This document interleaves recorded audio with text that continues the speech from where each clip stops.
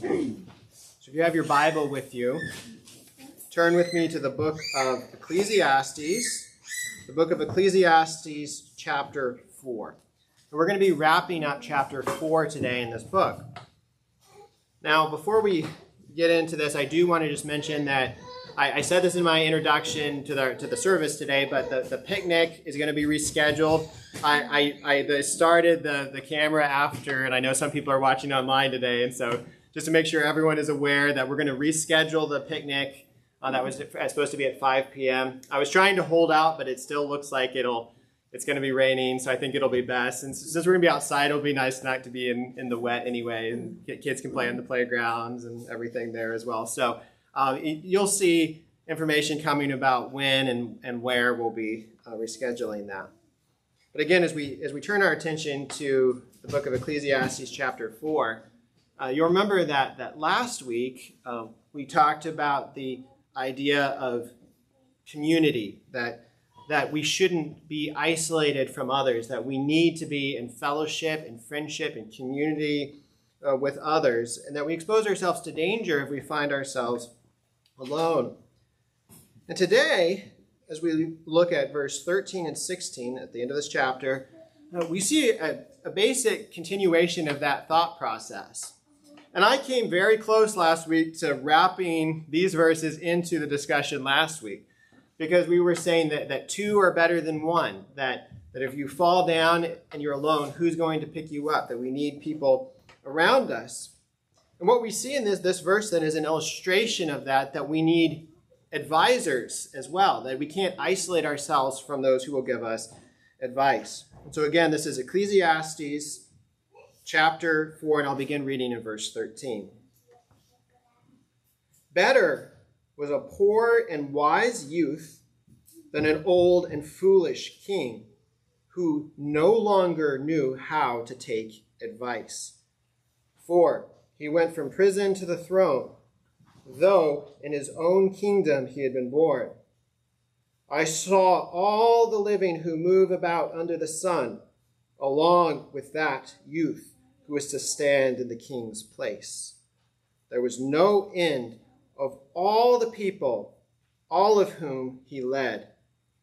Yet those who come later will not rejoice in him. Surely this also is vanity and a striving after wind.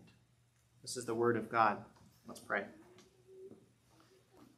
Father, guide our understanding. We pray that we wouldn't be simply impacted by the philosophy of our time, but we pray for eyes to truly understand what you have for us in your word, that I would not read into this text, but would read out of this text what you have for us. And we pray this in Jesus' name. Amen.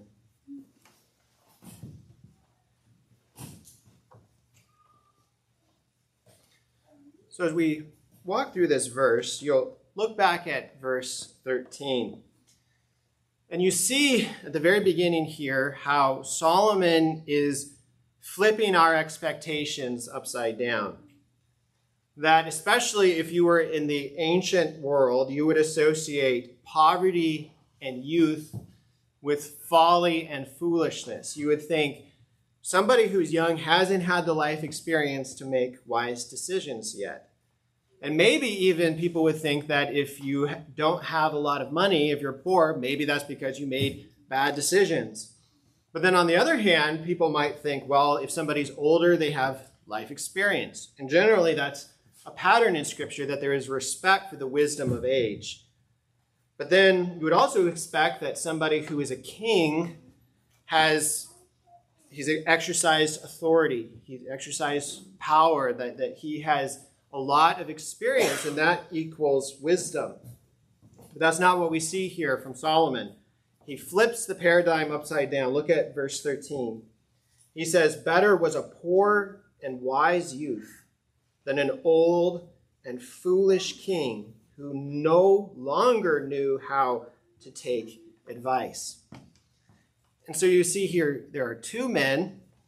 One is young and poor, but he's actually the one who is wise because he still knows how to take advice, how to take counsel.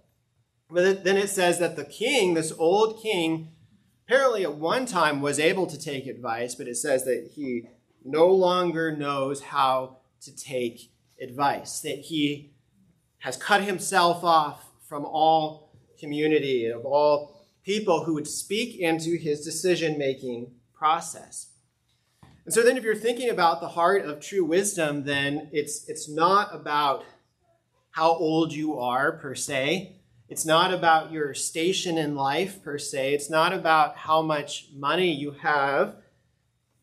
It's about this willingness to take advice, this willingness to take counsel from others. And this is something that is repeated numerous times in Scripture.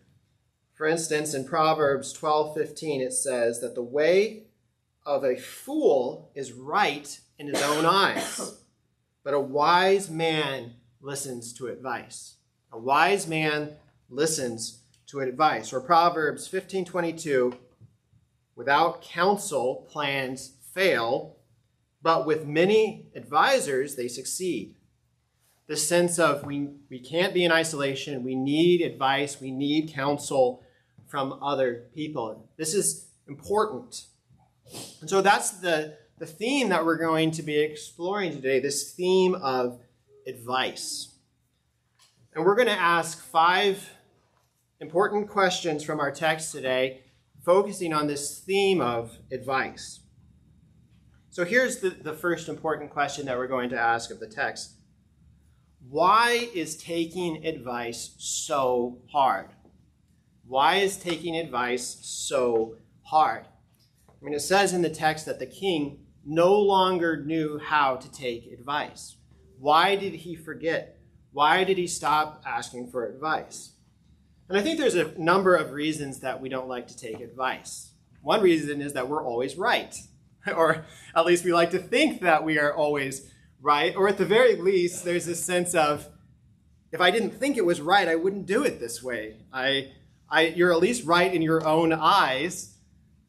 But then, of course, sometimes we also know that we're wrong, but we're then afraid to admit that we're wrong.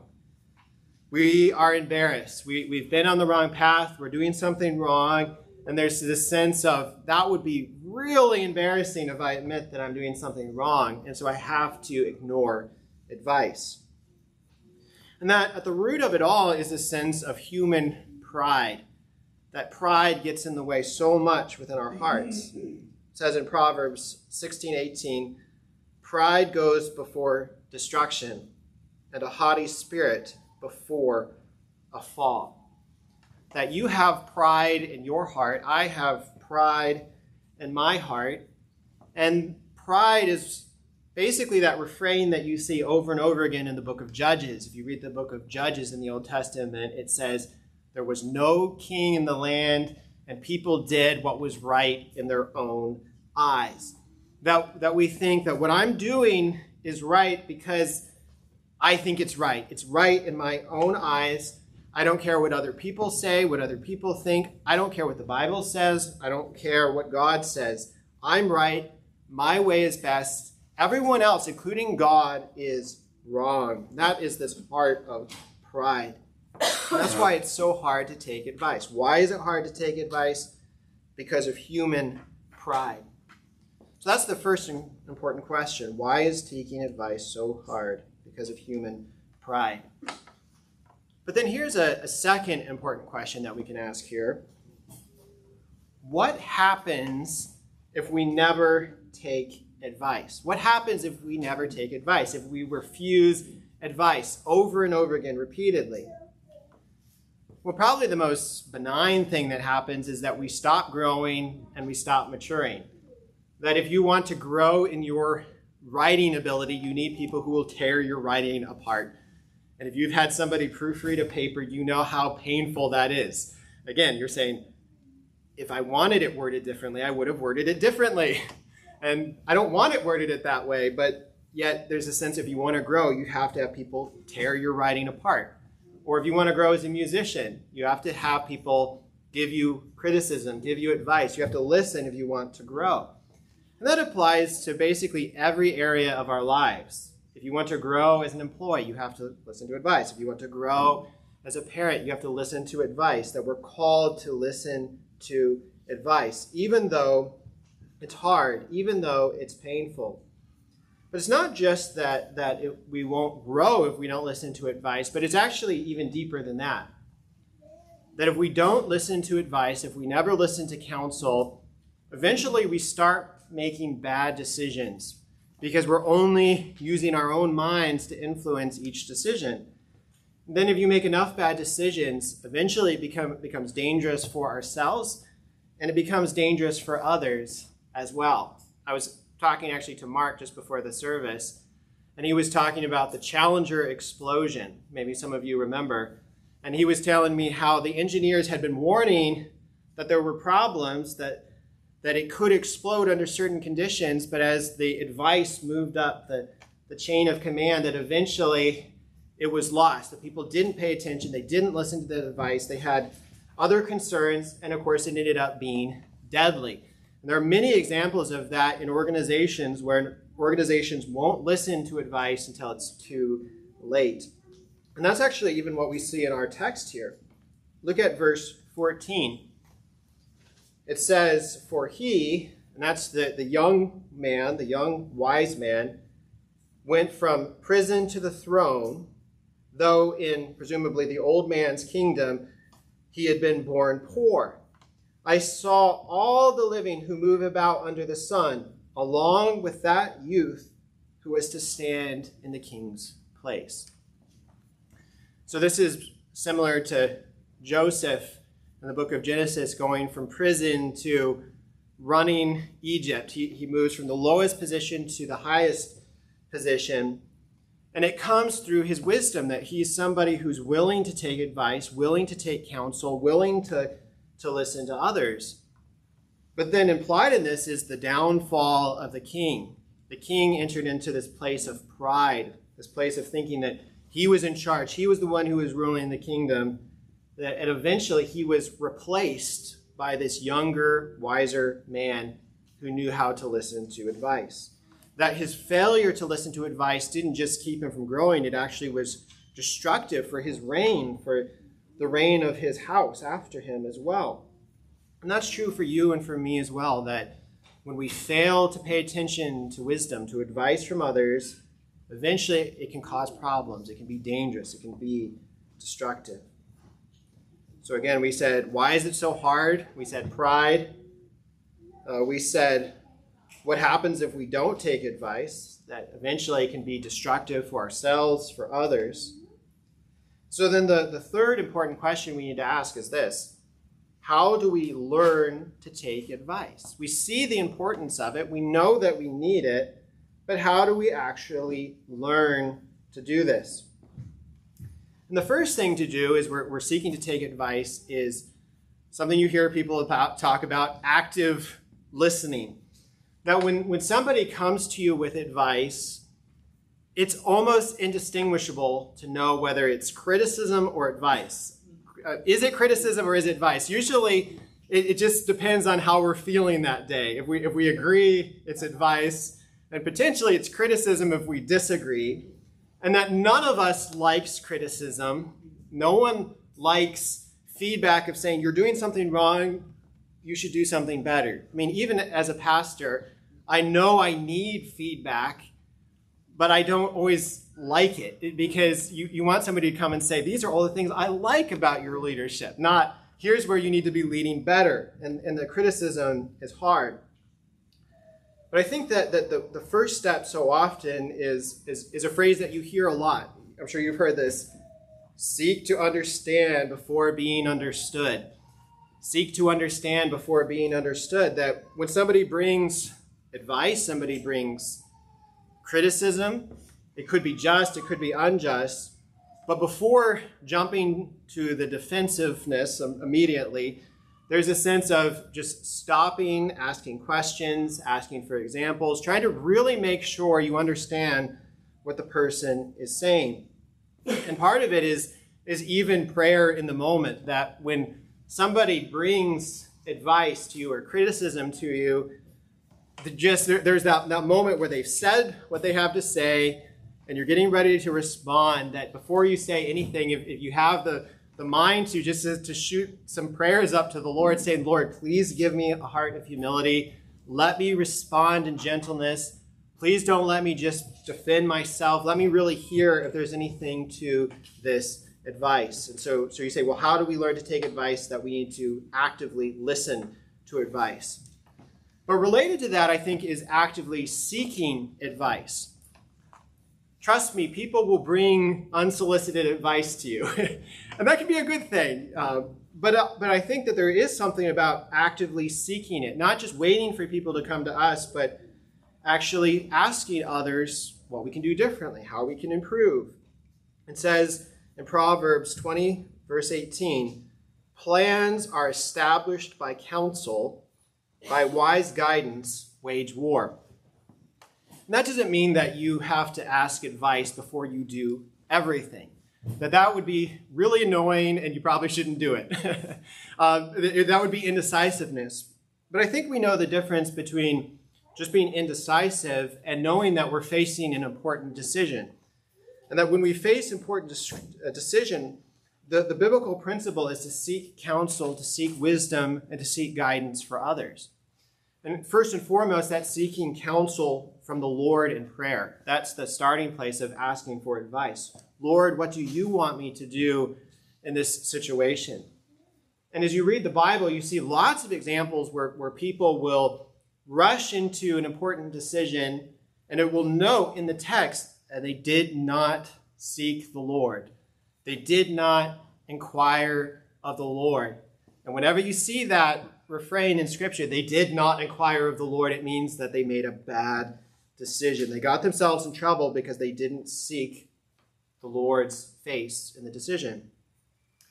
But of course, God also gives us other people.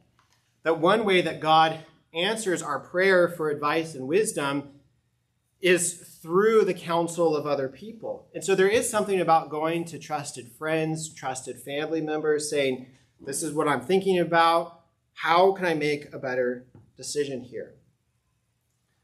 But of course, if you think about it, that also presents a problem. Because what if you ask two friends for advice and then you get different advice?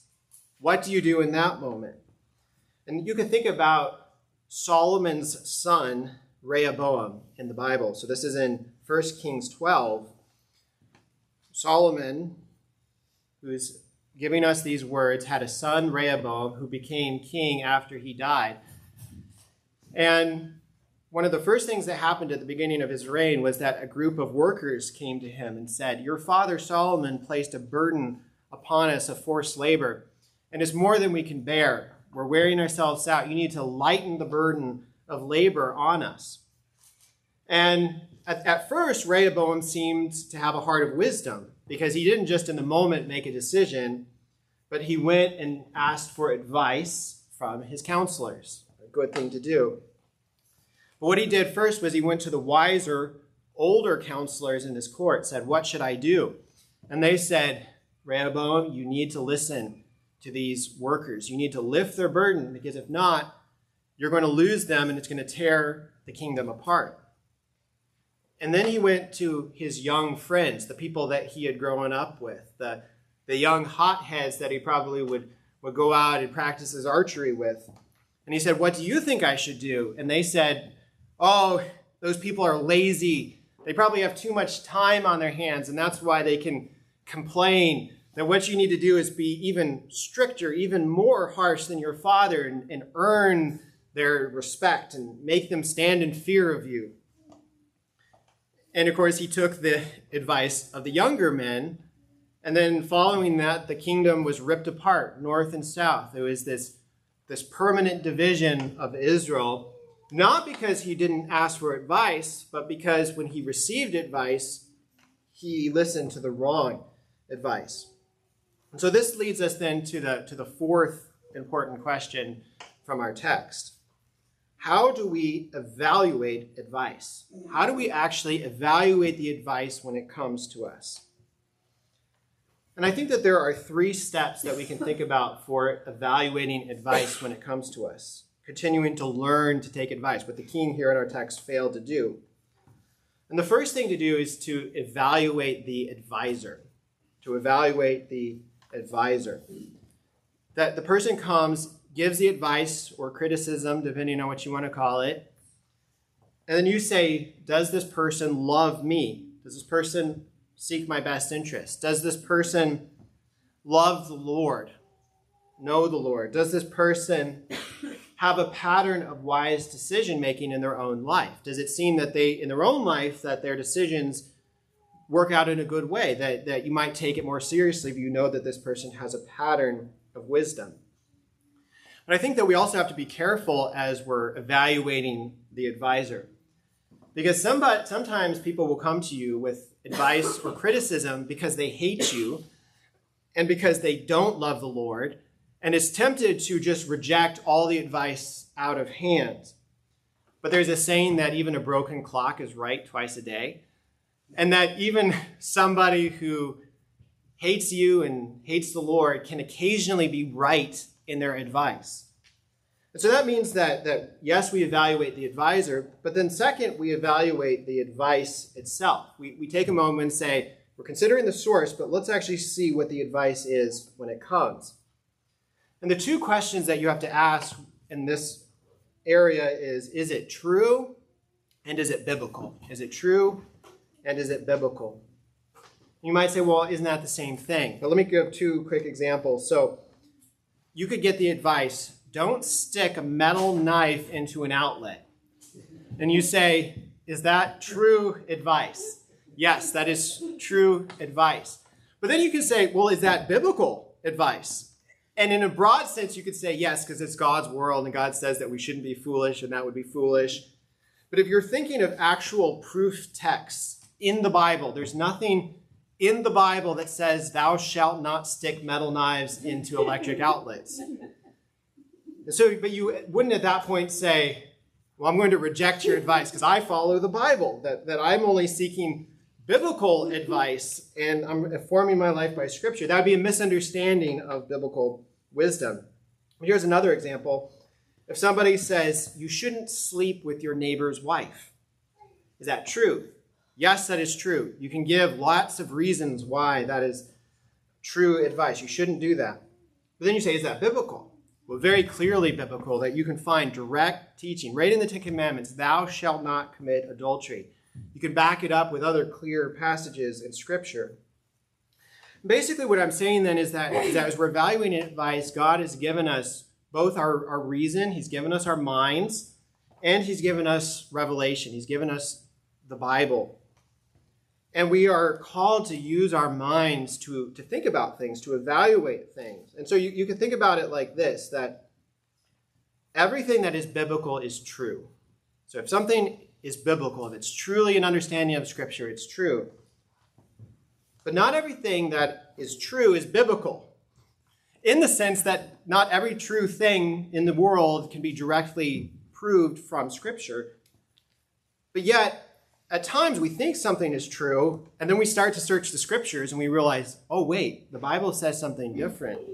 And because the Bible is our final authority in all matters, that we have to go back and revise. If we in our minds thought something was true and the Bible says differently, the Bible is the authority. But that's what we're called to do when we're trying to make decisions. We're evaluating it. What does the Bible say? What does basic human reason say? They shouldn't be in conflict. They're never in conflict because God is a God of consistency. Truth is God's truth. But that's part of the reason that it's so important to study the Scriptures, to be reading the Bible, knowing the Bible, why it's important to constantly search the Scriptures, to sit under biblical teaching so we're able to evaluate teaching. And if something is both true and biblical, it comes with a greater degree of weight and authority in our lives.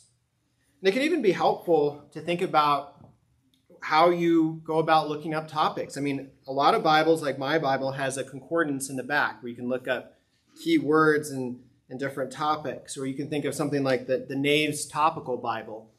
That there are ways of doing topical studies of Scripture. And you can say, what does the Bible teach about this issue? Does the Bible speak into this? And obviously, when the Bible speaks, it speaks with the authority of God as the Word of God. So again, that's the second step. So we said first you evaluate the advisor. You evaluate the advice itself. Is it true? Is it biblical? But then the third step is then you step back and you have to evaluate yourself as you're receiving the advice. And that's where you're checking yourself for pride. You're checking yourself for your own motivation. Is it being motivated by the Spirit or by the flesh? But then also I think that we can try to avoid basic logical fallacies. And here are 5 logical fallacies that we can often fall into. And you can, if you just Google logical fallacies, these come up. But I think especially when we're receiving advice and counsel to others that we can fall into these. So the first is called an ad hominem attack. The ad hominem attack. And that's basically where somebody gives you advice, somebody gives you criticism, gives you counsel, and then the reaction is to attack something about them that is completely unrelated to the question. To say, well, you're ugly, you're dumb, or you find something about them that you don't like, and you point that out rather than actually listening to the advice, some non-relevant trait of the person. That's an ad hominem attack. So we're watching ourselves for that. Another one is called the straw man argument. Somebody gives you advice, somebody gives you criticism. They might say, I think that you talk too much and you need to listen more. And the straw man argument is to say, what, are you saying that I should never talk? That I should never share my opinion? Is that what you're saying? You're saying, no, that's not what the person said. That's the straw man argument, that you can paint a false picture of what they're saying so then you can tear it down. That's one. That's the second logical fallacy. Here's another logical fallacy, the appeal to hypocrisy. And that's connected to the ad hominem. But this is basically what every child in the world does. You shouldn't smoke. Well, Dad smoked when he was a kid. You shouldn't spend so much time on your phone. Well, you spend a lot of time on your phone. And you go down the list that there's this, but we do that as well when we get advice. If somebody says, hey, you talk too much, you need to listen more. And you say, well, you talk more than I do. Who are you to give the advice? And so we can reject the advice because of some hypocrisy. But if you think about it, as sinners, we're all hypocritical to one degree or another. That if you had to be perfect before you could give or receive advice, then we would never, ever receive advice. Here's another logical fallacy, the sunk cost fallacy. That's where somebody gives you advice, gives you criticism, and you say, well, I've already put so much into this. I've started down this path. I've put so much time, so much money. I can't change course at this point. And we do that all the time. And that has to do with not wanting to admit that we're wrong, but we're checking ourselves for that. And then the last logical fallacy that I wanted to point out here is called the appeal to authority. And of course, in one sense, we are to appeal to authority, to the authority of God's word, which is the authority in our life. But this is where we receive advice or criticism, and we try to undermine it based on the credentials of the person who gave that. So if somebody comes to me and gives advice on the way I preach or the way I lead as a pastor, this would be an appeal to authority if I say, well, you didn't go to seminary, or you're not ordained, or if somebody gives you advice and you're not a doctor, you're not a teacher, where you're not a scientist, whatever it is where we're saying, because you don't have some sort of credential, therefore your advice doesn't stand. But it's a way of trying to deflect where we're not actually considering the advice for what it is. So again, we evaluate the advisor, the advice, and then we evaluate ourselves as well. But then after you do that analysis, this is then the fifth important question. How do we respond to the advice? Once you've done the work, you've tested it, you've tested yourself, you've thought about the person who's given the advice, what do you actually do with the advice that you receive? And there's a couple different responses that you can have. One response is that you seek more information. And that might be the case if it's somebody you know has a pattern of foolishness who gives you advice, or if you're not sure if that is true, there might be, okay, I'm going to note that, and then I'm going to go talk to other people whom I trust more, who maybe will either confirm or give another perspective. Another possibility is that you reject the advice entirely. And there's times where we do need to reject advice entirely. You say, it's untrue, it's unbiblical. But then here's just a practical thought on that side, that occasionally when you reject somebody's advice, it can be worthwhile explaining to them why you're rejecting the advice. But other times I think it's better to just thank them for giving the advice. So I think that overall, if people have the sense that they're giving advice and you're always rejecting it, that they're going to stop giving you advice. And even what I said about the broken clock being right 2 times a day, that we want ideally to receive advice and receive counsel from others.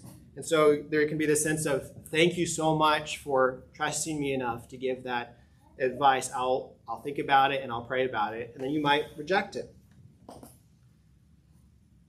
That's the second response. Another response would be to partially accept the advice. It is not an all or nothing thing.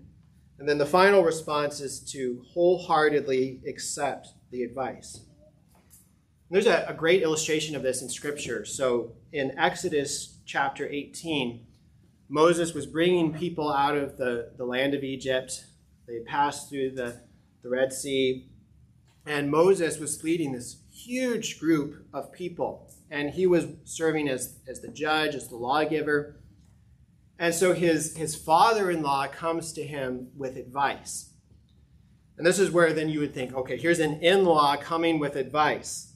But how are you going to handle this? Moses' father-in-law, Jethro, said to him, what you are doing is not good. Maybe that's more of the criticism. What you're doing is not good. You and the people with you will certainly wear yourself out, for the thing is too heavy for you. You are not able to do it alone. And so he's saying that, Moses, if you continue on this path, trying to deal with everyone's problems, you're going to burn yourself out, and people are going to get really annoyed with you because you're not going to be doing a good job in leadership. And he suggested that Moses appoint elders among the people who could help adjudicate decisions and can help share the burden of leadership. So this is where then Moses could go through the process of evaluating. He's evaluating the person. This is a reliable source, his father-in-law. It seems like sound advice, that the idea of sharing biblical wisdom. But then think of the ways that he could have responded, though, if he didn't evaluate himself. He could have gone into the ad hominem attack and said, Jethro, you're not even an Israelite. You're not even originally part of the people of Israel. How can you give me advice? Or he could have gone into the straw man argument and said, well, are you saying that I should just delegate everything in leadership? But he didn't do that. He didn't appeal to hypocrisy and try to find where Jethro had failed as a leader. He didn't go into the sunk cost fallacy and say, well, I guess I put so much energy into trying to lead in this way that if I change course, it's going to be embarrassing. People are going to think that I'm flaky, and so I'm just really going to stay the course and try to make it work. He also didn't appeal to authority in a way that, if anyone could, it would be Moses, saying, who is God's prophet? Who's going to receive the 10 Commandments from God himself? Who has basically a direct line of communication with God? Who is going to write the first 5 books of the Bible? And so there could have been this sense of pride, of him appealing to his own authority. I don't want to take your advice.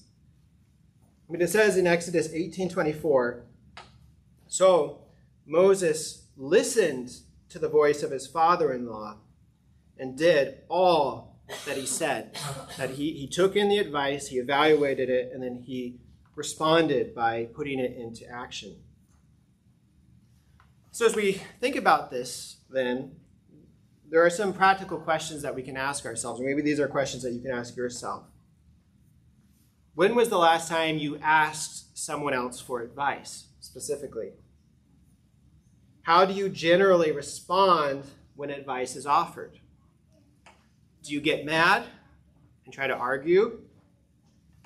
Do you break down in tears so that the person feels bad for saying anything? Do you try to shut down the conversation or deflect the conversation in some way? Where do you need advice? Where do you need to seek counsel? Who can you seek advice and counsel from? Those are questions for us to be wrestling through together as we consider this text. But as we pull this all together in our time together, I want to point out the final verse of our text, verse 16.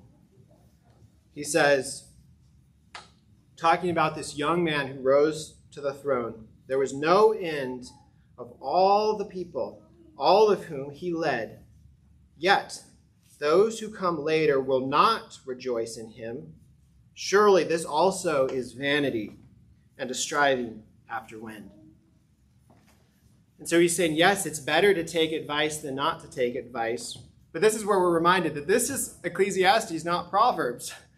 That he's saying, yes, advice is important, but even for the young man who took advice, eventually no one remembered him. No one appreciated the things that he had done. And he says, this also is vanity and striving after wind.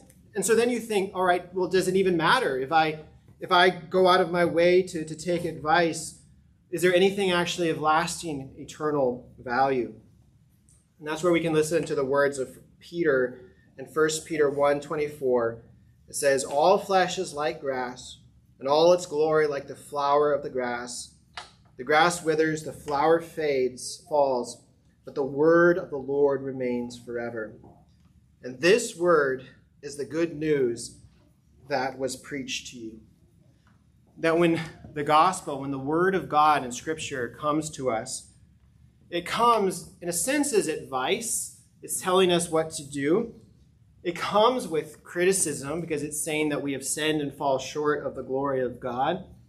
That Scripture is calling us to respond, to repent, to trust in Christ, to humble ourselves before a holy and righteous God. And when we receive the divine counsel of Scripture, that we get something that actually has eternal value. All the other counsel, all the other advice that we receive will eventually pass away. It will be forgotten. No one will remember. No one will care. But receiving the advice of the gospel, the word of God, the call of repentance and faith is what has lasting value. It's what will endure. And it's ultimately from that position, being in Christ, knowing what will endure beyond this life, that we can actually start to receive counsel, to ask for advice without being crushed. Because someone, say, comes to me and criticizes my preaching, if my identity is a preacher, then it destroys me. But if my identity is Christ, then I can receive it. If somebody criticizes my parenting, if my identity is parent, then it's crushing. But if my identity is Christ, I can receive it. And that's true for all of us, that when our lives are rooted in what actually has eternal value, not just the advice that passes away in this age, but in Christ, then we can have the boldness to know that there is no condemnation for those who are in Christ Jesus. And receive advice humbly, knowing where the eternal hope and eternal life is found, that endures not just for this life, but into the life to come. So let's pray. Father, we praise you for your mercies that never fade, that never end. And Lord, we ask that you would give us humility. We pray that we wouldn't be like the king here in this verse who forgot how to ask for advice. But we pray that starting with our humility before you as our righteous and holy God, and our humility of repenting of our sins and trusting in you, that we can have this posture of humility and knowing that we aren't always right. And that's why Jesus died, that if we were always in the right, the Son of God would not have needed to die on the cross. But because we are wrong, because we do what is right in our own eyes, because of our pride, that he went all the way to the cross out of love. And we thank you for his sacrifice. But Lord, we pray practically that we can be a people who respond to criticism graciously and lovingly.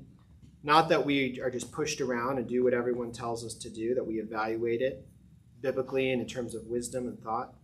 But Lord, we ask that we can have that correction, that we can be growing ever in our knowledge and understanding of you. And so, Father, we pray all of this in Jesus' name.